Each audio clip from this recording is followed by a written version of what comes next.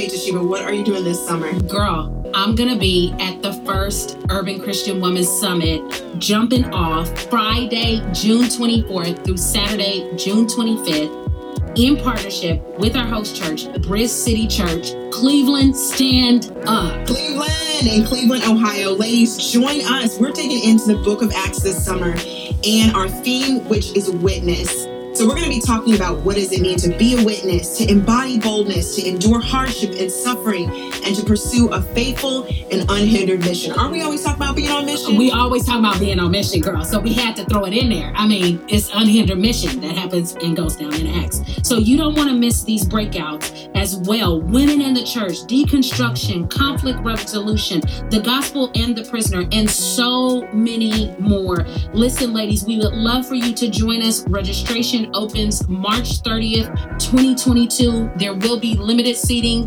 Meet us there. Bring your girls. See you there.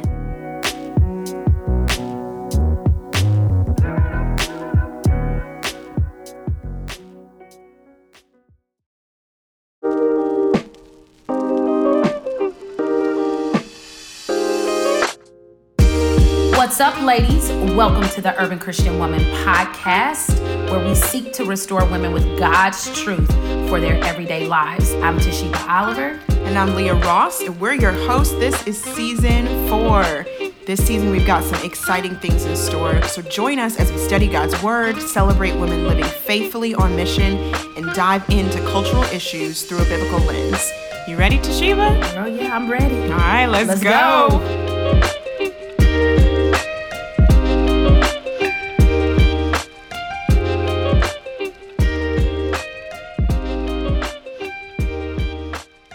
Hey, ladies, and welcome back to the Urban Christian Woman podcast. We are in our series on womanhood, and we have been so tremendously blessed. If you have been treading along with us, you know the joy of this series. And so we are reframing womanhood and what many of us have probably grown up with some understanding around and looking at it with a more redemptive kingdom view. So today, we are excited and graced to have on the podcast Khristie Lauren Adams. And Leah, you're gonna drop the bars on Khristie. Thank you for joining us. Yes. And are you an official Dr. Khristie Lauren Adams? Do you have your PhD? I'm not doctor anything. Okay. I was listen.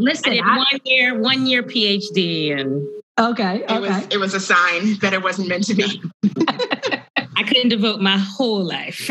I'm like, a lot. Yeah. It's a lot. It's a lot. Yes. Ladies, I'm going to introduce you to Khristie. She is a speaker, author, youth advocate, and ordained Baptist minister. Khristie's the author of Parable of a Brown Girl and Unbossed, How Black Girls Are Leading the Way. She holds an MDiv from Princeton Theological Seminary and currently works as the Dean of Spiritual Life and Equity at the Hill School, where she's also an instructor for religious studies. Is that correct? Mm-hmm. Yes. Okay. And Khristie, you've also founded the Becoming Conference. So maybe you can tell us a little bit about that. Yes, please tell us a little bit about that. I will. Yes. And I don't know if it'll be edited out or maybe it won't, but that was just the bell. So I am right now, if you hear a bell. In the trenches. Yes. Cool. It's all good. Becoming is evolving. It's probably going to be more of like a retreat moving forward. Mm-hmm. But I started Becoming before Michelle Obama's book. I put everybody with that because it looks like I just copied. But we started it before. And it was really meant to be just a one-day, conference, whether it's workshops or just a space for young Black and brown girls to just, it's their space. So I had the first one at Rutgers University, and then the second one I had at Princeton Theological Seminary. Then it took a break. A friend of mine passed away, so I took a break for like a little bit. And then we were planning the next one. It was supposed to be a retreat, and then COVID. And then last year we had a small sort of like 25 girls, a leadership retreat for 3 days. And that was Becoming. And that the retreat thing is sort of the direction that I am probably going to think about going in. The one-day conference was good, but what I realized was that these girls had a space just to be Yeah. And not be rushed. And so the first conference, I remember we had speaker, and we had all this stuff. And when we went back and got the feedback, the best part to them was lunch, when they had a break and they went to the tables and they had vendors and they hung out. And that was fresh. So the second year when we were at Princeton, it was great because it's a great campus. A lot of them had never been to Princeton anything. But we had like an hour and a half lunch break where they just chilled. We had like some Zumba classes that we offered, we played a movie, some stuff. And then I was like, why don't I just like try to do a space where it's like 2 or 3 days where they can just get away and just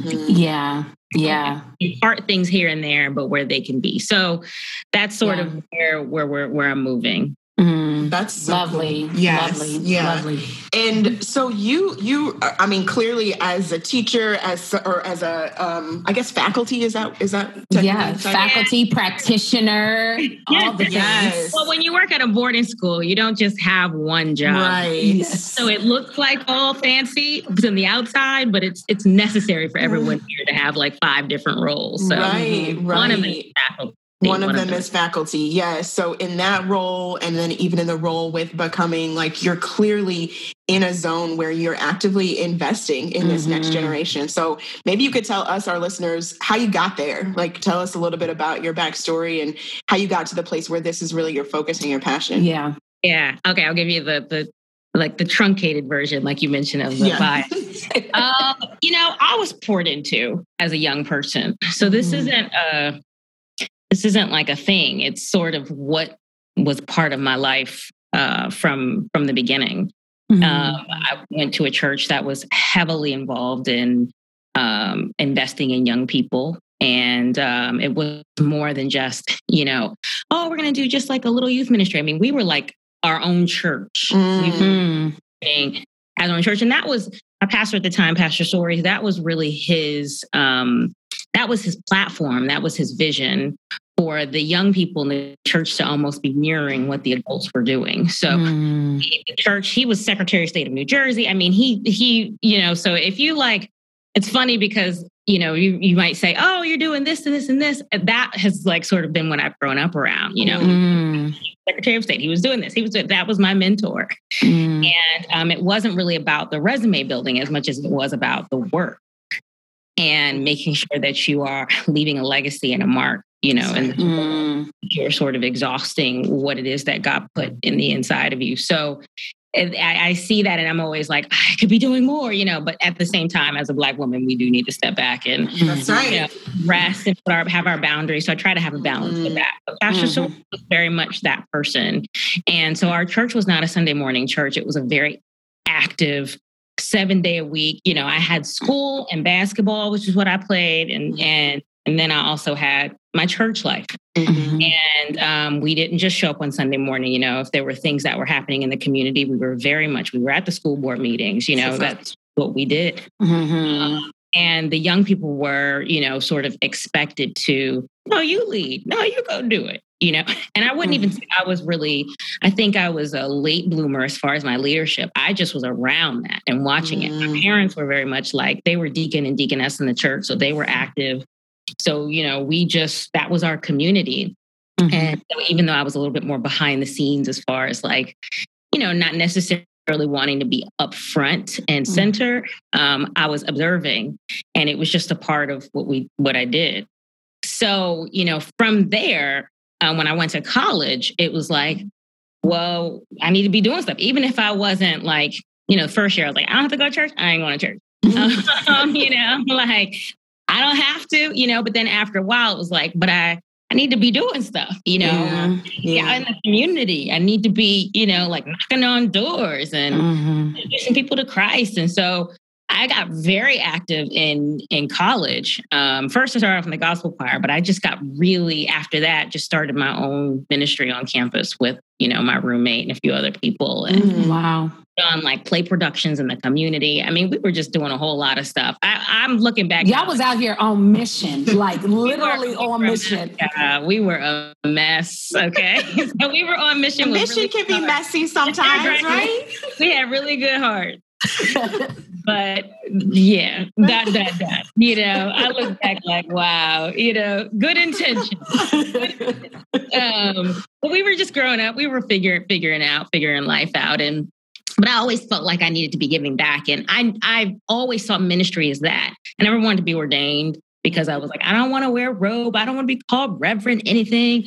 But I was like, I want to do the work. That's right. And that's what, in my mind, Pastor Soares was always that person, you know, and what the church did. This church was such a staple in our community. I always tell him I want to go back and write his biography. And he's like, you write about Black girls. I'm like, I know, but I can write your biography.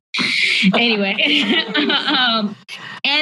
So from there, I graduated, and I was actually an advertising major, but I didn't do any of that after, obviously. And I went and I worked at a residential treatment facility for a little while for teenage girls with severe emotional difficulties. And that really is where I feel like it really blossomed, that calling started in me. And then I went back home. After that, they hired me as a youth specialist. Our church had a community development corporation, so they had job readiness. They had, you know, a foster care agency. They had a few holistic gospel. I love it. And in the basement, we had something called the Underground Youth Enrichment Center. Mm-hmm. And so we had an after-school program called the Homework Club. We had a youth entrepreneur program, dance class, things like that. And so I was a youth specialist that worked down there. Mm-hmm. And then I went to seminary. And then after seminary, I came back to the church and I worked as director of youth ministries, got licensed, ordained. And so the young people thing was a part of my existence because I was poured into by so many mentors and real sharp people, you know, and I think about just how blessed I was.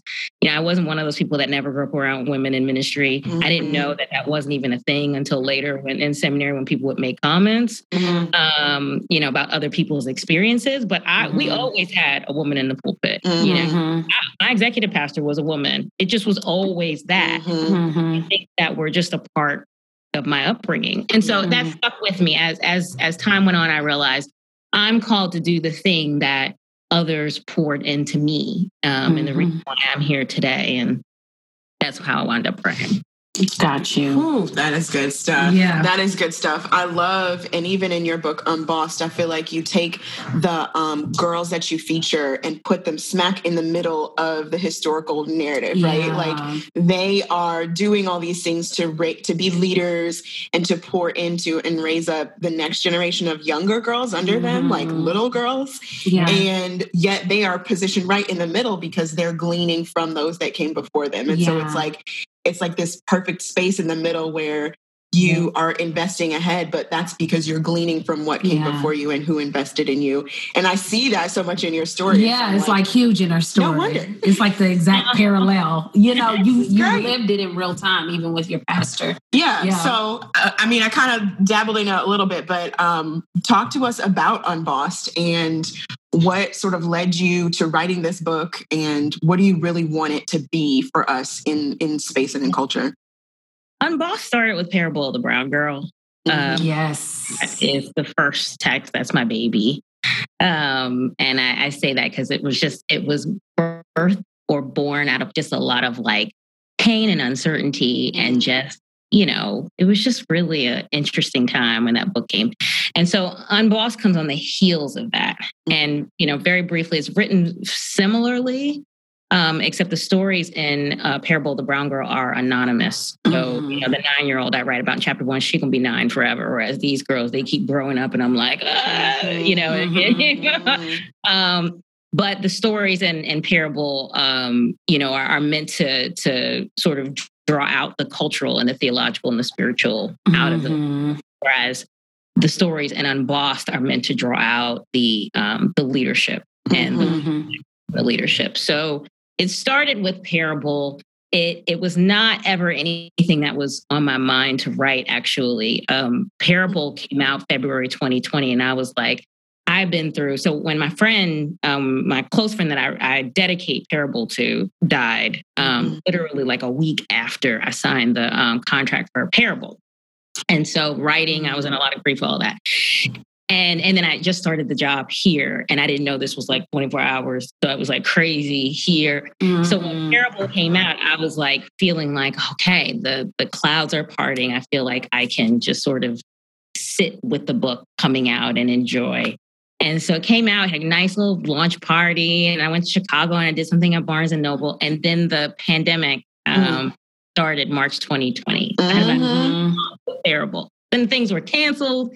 And then, we moved some stuff online for Parable, but, it just was very different, like we had all paid for Essence Fest, me and my friends, and we were ready to go to Essence. So many things like didn't happen. And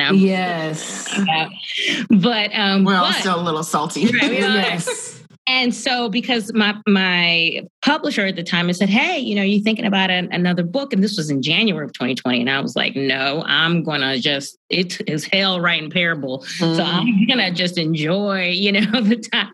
So I wasn't thinking about a second book. Well, the pandemic happened. And so I was actually at quarantine the first few months at home with my parents and my sister, which was actually great. It wasn't amazing, but it was good to spend some time and to slow down. And I just remember being in the backyard and just thinking, but I was seeing a lot of like news stories about young people and like, how are they doing with the masks? How are they doing with school? And the kids it's okay. And then they did the graduation for class of 2020, mainly the high school kids. Gen Z, they had that online on TV, and it was a virtual graduation. And how's Gen Z? And that's like focus. George Floyd happened. And you saw something different than what we saw after Mike Brown. With Mike Brown, you saw a lot of millennials rise up. After George Floyd, you saw a lot of Gen Zers rise up. So I was noticing a lot of like that Gen Z was sort of the focus at the center of attention. And that's when I started thinking about Unbossed. We need to write something about their special generation. Yeah. One year that I did of the PhD program that I mentioned to you, it was in organizational leadership. And I remember that program thinking, I'm not doing this. And I remember I had a folder of all the work that I did and little papers and stuff in my laptop. And I remember looking at it, and I still had some of the books that I was like, I'm not going to do anything with these books. And I took that and wow. Wow. That's so cool. Like the seed of it really connecting.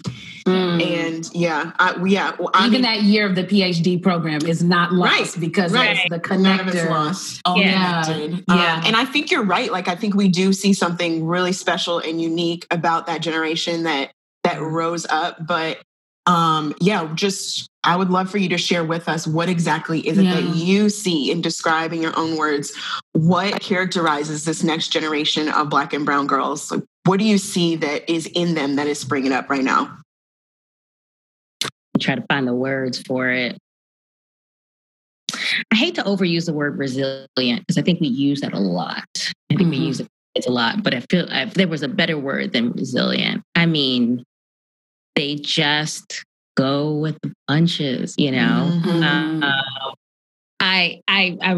forgot I read something, and I had asked the question like, what is it about this generation, particularly these young girls, who can just go through these active shooter drills in school, pandemic, they're just now, whatever this war stuff, the Donald Trump and Barack Obama generation post 9/11. I mean, there's just so much. And yet they can talk about that 1 minute and then the next minute be like, oh, I just bought my prom dress. I've been thinking about it. Like they have to go back and forth. So things that are so serious and daunting. And then they, hopefulness. Right. Yeah. That joy and hopefulness. Yeah. Right. And at the same time, they say, oh, what can I do to contribute? I think I'm going to start this. There's so much creativity. Life comes out of it and out of them. It's just fascinating to watch, mainly because I always say, when I was in high school, I didn't care who the president was. We had fire drills. We didn't have active shooter drills. I just can't imagine having to carry the weight of what they carry, yet still, it was hard for me to lead just in general with my own insecurities as a young Black woman, and just life in general. It was hard for me to push through leadership. But these ones are able to do that and talk about prom. Yeah. And, just say, oh, guess we're going virtual again. They just go with the flow. Yeah. It's amazing. It's sad to watch, but it's also amazing to watch. Ladies, if you're enjoying the ministry and content of the Urban Christian Woman, would you take a minute to write a review and give us a rating on iTunes? Our goal is to get truth into the hands of urban women. You can help us by leaving even a 1-sentence review and some stars. This simple act will help increase our visibility for more women to find this podcast and resources to help equip them in their everyday lives. So girl, what you waiting for? Just go ahead and do it right now. And if you haven't yet, join our community on social media. You can find us on Instagram at The Urban Christian Woman, Facebook, The Urban Christian Woman, and on our website, which is theurbanchristianwoman.com. When you're talking about investing in the lives of girls as the next generation, how do you approach that, even as wisdom and counsel for women who are investing in the lives of this next generation? What would you counsel them towards? I always say, it's so much simpler than we think. There's no playbook. It's just build relationship. And that is not something that we are good at when it comes to young. We want to rush that. We want to advise them.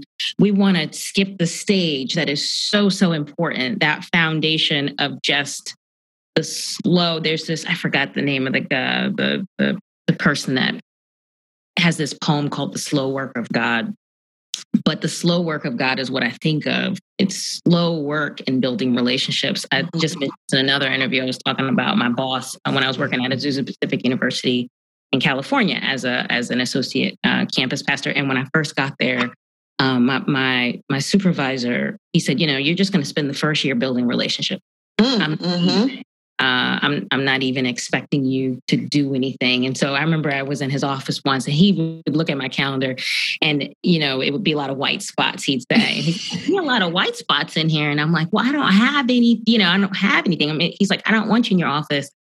I want you out meeting people, take the janitor to lunch, take coffee. Here's your, you have a school credit card. You're taking them to coffee. You're taking them to dinner. You are just building relationships. Then you will see the fruit of those relationships in this going second year. When you need to get into the building late at night and you don't have a key and you need to call somebody and you have a relationship with them to do that. You'll see sort of like organic results of what that time that you spent just getting to know people and how are you doing and how's your family, that thing. And I got it, but I didn't because I was like, and it has stuck with me because that is how you sort of work with young people. Yeah. Here at the school, I remember I think about Parable. There's a little YouTube clip that I put up of one of the girls that I wrote about in Parable in chapter 7. And she's just, I was doing dishes. She was in my apartment and she is like, is this my chapter? It was a PDF. And I said, yeah. And she said, can I read it? I was like, sure. So I'm on the phone while I was doing the dishes and the TV was on or whatever. And then I look back, she looks up at me. She's got tears in her eyes. And they call me PK here for Pastor Khristie. She's like, PK. And I'm like, okay, let me hang up. And then I was like, let me record you because I want to get this like live shot. And she's like, she's like, you got me. You got me. But I say all that to say this was months of her coming over, hanging out. Have that moment. It's all about these moments that God might open a door or, but the hard part about the building relationships is that you don't know when those moments are going to happen. It really takes time. You can't have an agenda. You absolutely have to just hang out. Yeah. Yeah. What do you think, you know, in the midst of you saying that, I'm also thinking of like, for millennials and other individuals like ourselves, right? Like, what hinders us from that as you have, I mean, as you've built relationships with girls, I'm sure that you're seeing the other side as they've shared their stories of things that hinders and creates barriers towards building those relationships with other individuals that makes your relationship a little bit different, you know? Impatience for starters. We just want, you know, we want what we want from them. And so we sort of like try to force that. You can't force trust with this generation. Take the preach. Preach, Pastor Khristie. Don't force it. You can't force nothing. Force it. We're, you know, pushing our agenda. We're giving our advice, unsolicited advice. That's right. You know, we're telling it, even with some of the girls that I focused on in the book. You know, one of the girls, she started that Gen Z We Want to Live. And she was trying to get with another major movement of millennials that I'm not going to mention in the area. And they just would, she was like, I'll start my own. You know, I'm not getting support. They're not, you know, they're sort of telling me what I should be, you know, all that. And yes, don't get me wrong. I do think that we need to be guiding and being there to sort of, but at the same time, you don't do that until the time is right. Right. So it, you know, like until that moment, and you'll know when that is. But I think us as we have a tendency to just want to like you said, in the beginning of the school year with some of these girls, there's one girl in particular I can think of that used to come to my apartment when I have this thing called Black Girls Gather. They come and hang out. And she was quiet, always in the corner. I'd be like, you good, Isabel? You good? You know, It's been 4 years. 4 years. Isabel would never talk. You know, she's a senior now. She's good. She comes right to me. She's good. But it's been 4 years. Wow. And sometimes we just don't have the patience, you know, like she just comes to me. She wants to talk now. But the first year, if I just ask, are you good? And she don't want to talk, you leave it alone. Ready. You keep just extending, we're good, you know, are you cool, you know, like here and there, but don't try to force the moment. Opening up to me, how come this and that? Really quick, I did learn that from my boss in California, because when I first got to California, I was at the end of a breakup. It was a mess, you know, and I'm a Jersey girl, so I'm always like, what's your angle? And so he was very much like, you can come over, you know, you can study on the couch with the family, like, whatever you need. And I'm like, I'm not coming over his house. Like, you know, I'm good. Right. Like, and he would just extend it, but he wouldn't push it. He wouldn't force it. When I tell you, like, by the time after a few years, I'm literally like at his house taking a nap on the couch. You know what I mean? Yeah. I experienced that. Right. That thing, like not really trusting, but like somebody that's not forcing a relationship, but like sort of extending that olive branch, present and still being, you know, like being there without overdoing it. Yeah. The door for me when I was going through such a tough time and just personally, and I'm like, oh, I'm broken. But that relationship is so important to me now because he took the time. And he did. And that's what I think we need to do. Same thing with young people. I feel like, yes. Oh my goodness. Just yes, first of all. Yeah. And I keep getting this image of gardening, right? Like when you talk about the patience that is required to cultivate trust and to cultivate even the space to be able to speak into a young woman's life. Like there's this patience of cultivation and you don't know when it's going to sprout, but you know that you have to cultivate and that cultivation takes time. And I feel like even what you're saying about our culture, our adults are it's so like results driven, right? Like you're looking for results. And so when you're in a relationship where you have to have that patient cultivation, you can't point out the results. And maybe you're even in a nonprofit or ministry space where it's like, well, I kind of want to report on it so I can keep my funds and make sure everybody thinks that I'm doing something. Yeah. And yet there's this space of like, it's not results. It's slow work. It's slow cultivation. And it's, Khristie, even as you're talking, it's not just slow work, it's steady. What I hear with you as you have built relationship with girls is this steadiness. You're still coming back to say, like, you good.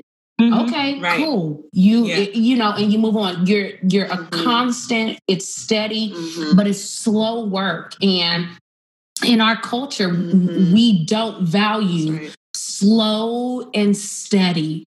And so, you know, it is very results driven. And I think that, you know, like, I know that this question was not something that we sent you before, but how have you, how have you seen God at work in these moments? Like, what are some of the, what are the ways that you have seen God work in not just the lives of these women, but I often think that when you are having relationship with anyone, it's not just about the other individual. God is also doing a work in you. And so I'd love for you to speak to that. Yeah. So going back to the young woman that was in my apartment, and then she read her chapter and she's crying or whatever. And so I'll send you both the link. It's only like a minute. And so actually, she doesn't say it in the link. She says it after. She says, and I even got the God part. Oh, man. To this day. Oh, my gosh. Yeah. I get emotional about that because she wasn't, you know, one of my, she's not religious or spiritual or anything like that. And I intentionally wrote parable. I actually didn't even write parable for Black girls. I wrote it for other people to read about Black girls. We know what we go through. And so, but it's broken down. It tells a little story, and then it tells like a link between the sort of like, there's a strong Black woman thing. And then so it tells like where that comes from and going back to slavery. But then there's the spiritual and theological part of it that talks about how God, you know, makes room for us in our strength and weakness. So that's how each and for her to say, and I even got the God part. Oh my God. That got, because we never had those types of conversations. She was always like, I'm not religious. You know, that's sort of it. And it just was so simple. It's a simple phrase. And I even got the God part, because that's sort of what I want people to get from my work in ministry. That sums it up right there. And I even the God part, you know, for a young person that doesn't have that upbringing and doesn't have that sort of like that language, or even me trying to be like, come to Jesus, you know, I'm not right. Even like that. She still got that sums it up for there's something more than the like boom, boom, boom, like message that's compelling. And living in that posture where what you do and how you cultivate relationships is compelling from a spiritual space. Like, that's to me, I'm like, that's the goal. Yeah, that's the goal, because what she's actually sort of seeing as well. First of all, the parable of the brown girl, y'all need to go get that book like yesterday. Listen, if I was, I wish we were brave enough to email back then, because we should have had you on a podcast for that book. Okay. We were like, Lord, we're just going to send this email out. But, you know, but in particular, like what I hear you saying is the witness was there before even like her understanding of who. It became very clear in the midst of that, because you were a witness. You know what I mean? You were a direct sort of an extension of God's grace and a witness towards who He is. You know, and so you can say, man, I even got the God part. And that's funny, because that goes back to what we were talking about before. Because that is the building of the relationship, is the witness part. Right. Like had we not, and granted, I'm sure that I'm hoping that without the relationship that there are people that or young girls that read the book and still get the God part. But I think the relationship was so instrumental. Yes. For being able to even receive Yeah. That part of it. Yeah. You can't, it's like you just can't. And going back to the advice thing, it's like we may not be able to get the masses. And that's the problem with the church. We just want everything to be mega and big and get everybody. Who is within your arms? Tell the truth. Say that one more time. Say it one more time for the people in the back. You said who is in your what? Who is in your arm's reach? Who is within your arm's length? And build 1 or 2 relationships. And when you die and you go before the Lord, you say, I did what it is that you. These my people. Yes. Mm-hmm. I didn't try to knock down every. That's it's not even possible to do that. In our community, who is within our reach that we're able to build those relationships with. Yeah. Khristie, one of the joys of our podcast is that we get to talk about this hope and this gospel and directly through a cultural, very directly through a cultural lens. And so I know that for you working with Black and brown girls, there's a huge element of, and I've read you, say this before, but really getting them to see themselves, see the Imago Dei in yes. them. And so talk to us a little bit about how does it play out when Black girls when you see that click for them, where they do see the Imago Dei in themselves, and then some of the ways that you see it go wrong and awry when they don't? Yeah. Whenever I give a book talk, it's interesting because going into Unbossed, when people now are reaching out wanting me to talk to girls, I give the parable book talk. I don't mind talking about leadership. It's all good. I'm just using this as sort of an open door because the parable book talk actually speaks directly to the existence and the experience of young girls. And leadership is sort of an overview. I'm not, knocking or making light of that. Mm-hmm. But but when I do the book talk for the girls, I always start off with the young girl that was, I don't know if she was 9 or 4. She might have been 4. Mariana, that went viral. Yes. Yeah. And she looked at herself, I'm so ugly. I know. Mm-hmm. I start off every talk with that. We gonna watch this. And where did that come from? That's internalized misogyny. Right. That she got from somewhere until they say, oh, well, maybe she heard it, or maybe that we talk about culture. Then I go into the Imago, the Imago Dei and defining that. And I talk about, how Black girls aren't getting the message, that we say that we're all made in the image of God. Everybody's not getting that. And then it's, why aren't they getting it? And we go through headlines about, the adultification of Black girls, or Black girls being more likely to be suspended, or just how we look physically and all of that. These are the messages that we're getting. We're not getting that. We're hearing these. I almost forgot your question now. I'm just going. No. It does. It does. Because we know it's as grievous. Black women, we're I've been there. I've been there where I don't actually believe because of these contrary messages that I actually am made in God's image. That means that some part of me is reflective of God. And so I can be looking, I can be deep in thought, and there's the assumption that I'm an angry Black woman. You know what I'm saying? And that somehow we have to grasp God apart from our self-identity or our self-awareness or our perception of who we are, our hair, our skin, our thoughts, our mannerisms, our temperament, our volume. Somehow it's this is over here. And then this sort of concept of how we understand God is over there. Yeah. And terrible wrong girl. It's just anyway, and I don't mean to make this a parable interview, but no. I mean, it's a joy. It's a joy. It's an intersection of both. It's an intersection of both. Yeah. And please, I don't want to cut you off. Go ahead. No, it's okay. It just starts. The point I'm trying to make is that she was 4. It starts so young.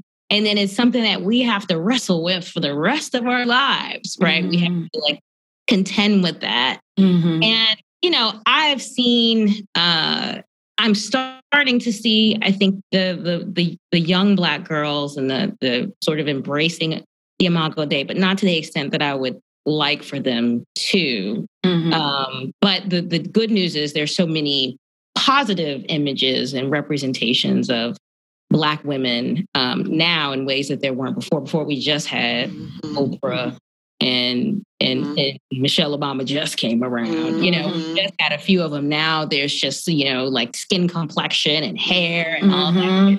Able to sort of see that. So that message of the Imago Dei, when you sort of present it, it's aided by these other sort of positive realities that are happening culturally, which is a good thing. So at a younger age, they're able to start their hair journeys at a younger age. You know, they're able to, you know, like talk themselves out of some of the internalized thing. They're able to, they have the vocabulary to be able to articulate and say words like self-care or self-love and, you know, all of that. So that I'm seeing, and that is a good thing. Whereas before, you give a message like the Imago Dei, there's so many things countercultural to them all around them. They're just not even able to really... It drowns it out. Yeah, it drowns it out. Yeah. So an Ariana can feel that way.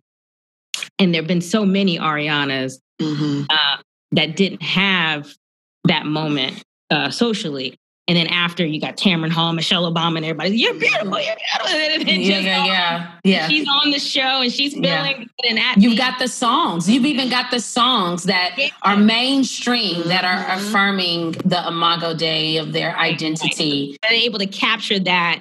And sort of get to it in ways that the Arianas in the 90s and the 80s just had to get that self-hatred and let it let it fester and manifest itself in unhealthy ways later on. Yeah. So where I've seen it go good is that now, like you said, you got the songs, you got the representation, you got people like, no, girl, you know. Whereas they had to sit with it. Yeah, even I even am very grateful for in Christian theological spaces too, the writers that are coming forth and valuing and bringing to light people like yourself that can write works that are necessary for this generation and so many more.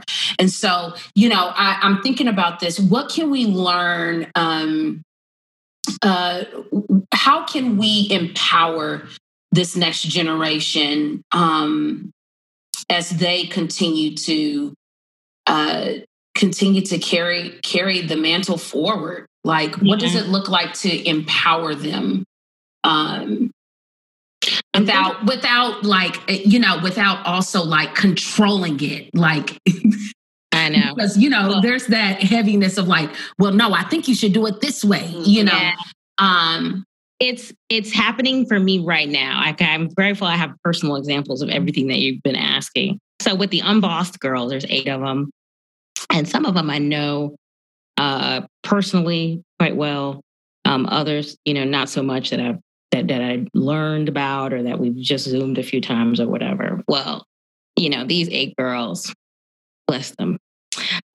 You know, I thought when the book came out, all 8, they were just going to be behind me. All 8. Yeah, that's just not the case. I got maybe 4 strong ones, you know, that are like, what do I need to do? What do I need? You know, am I going to be on TV? You know, like they're just, they're out there. And then others that are quieter, you know, than others. And they all have these different personalities. You know, they have these different approaches to how they want to be involved with the book. And, you know, some that are like, I'm just focusing on school. I'm taking a mental health break. I got a lot going on. So my expectations for all 8 have shifted. I had these expectations going in, you know, that, wow, who doesn't want to be in a book? Who's not going to want to like push this? And that's just not happening. And I have to accept that. Right. And I'm saying this for a reason, because all of these young Black girls are not going to be created equal, right? And so we have to adjust our expectations and how we communicate with them and how we relate to them.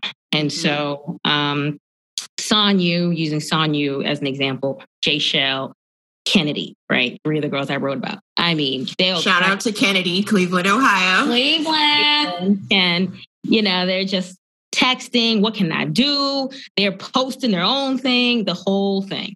All right. You got Amara, who I've barely heard from, but I do know she's in college. She's alive. She is alive. She's alive. She'll text me, 1 week later, oh my God, I forgot to send a selfie. She's barely there. I got Hannah, who I don't know what's going on with Hannah. She is around. But she from time to time needs to take, because her focus is sort of mental health advocacy. And so it's also personal. So she does need to take a step back. Yeah. Got Stephanie, who does not like to be in the spotlight, does not seem to like to be, but she loves to do the work, but she don't want to nag her. You know what I mean? She don't want you to, and don't say anything. Don't write the wrong thing. Can you take that out? Even now it's being public. It's already being in publication. And she's like, can you remove that word? I'm like, girl, no. Okay. All that to say, we just need to adjust our expectations for how we deal with and empower young people. And my thing for all of them is just based off of their personality and what I have seen expressed from them to me and communicated, is how I'm going to communicate or how I'm going to relate to them. Yeah, that's good. I have good moments with the other ones, even the ones that aren't there. They will reach out here and there, and I will make sure that I'm present, and that I respond.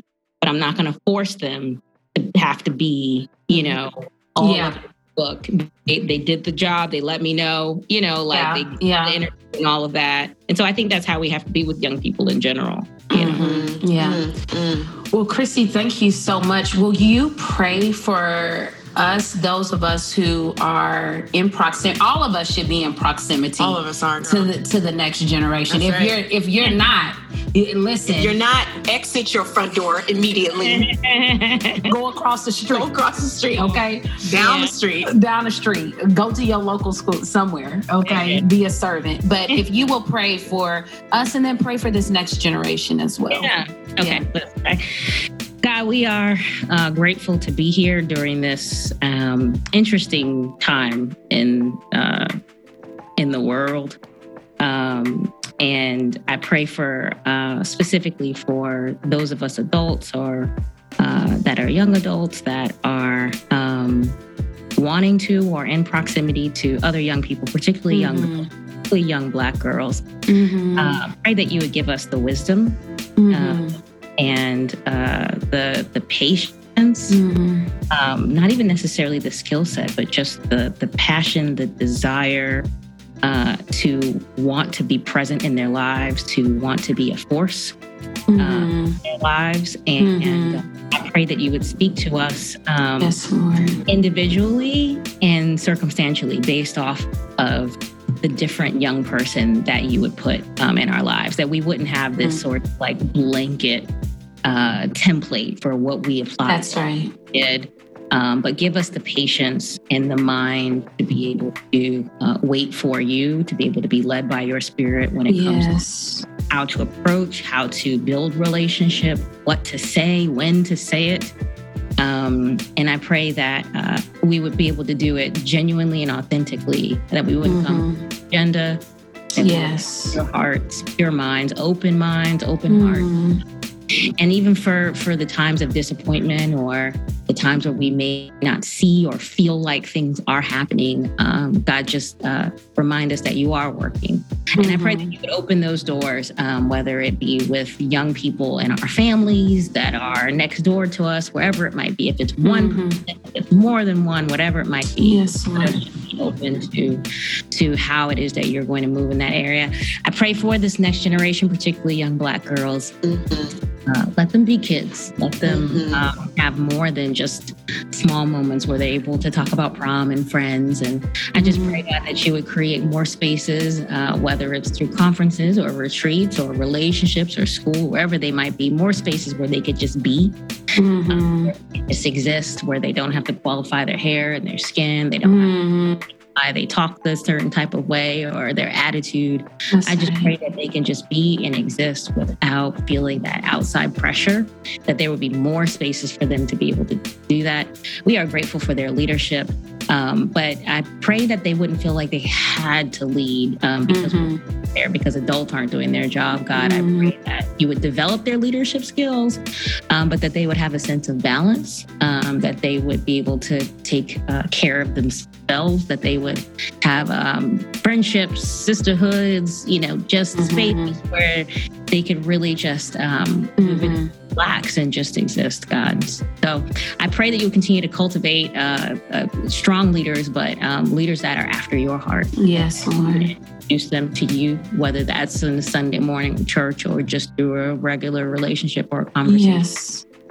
But we lift them, we raise them to you, God, and we put them on the altar and ask you to bless the young people of this generation so that they might lead us into the future. Yes, Lord. Okay. Amen. Amen. Amen. Amen. Have a blessed day, ladies.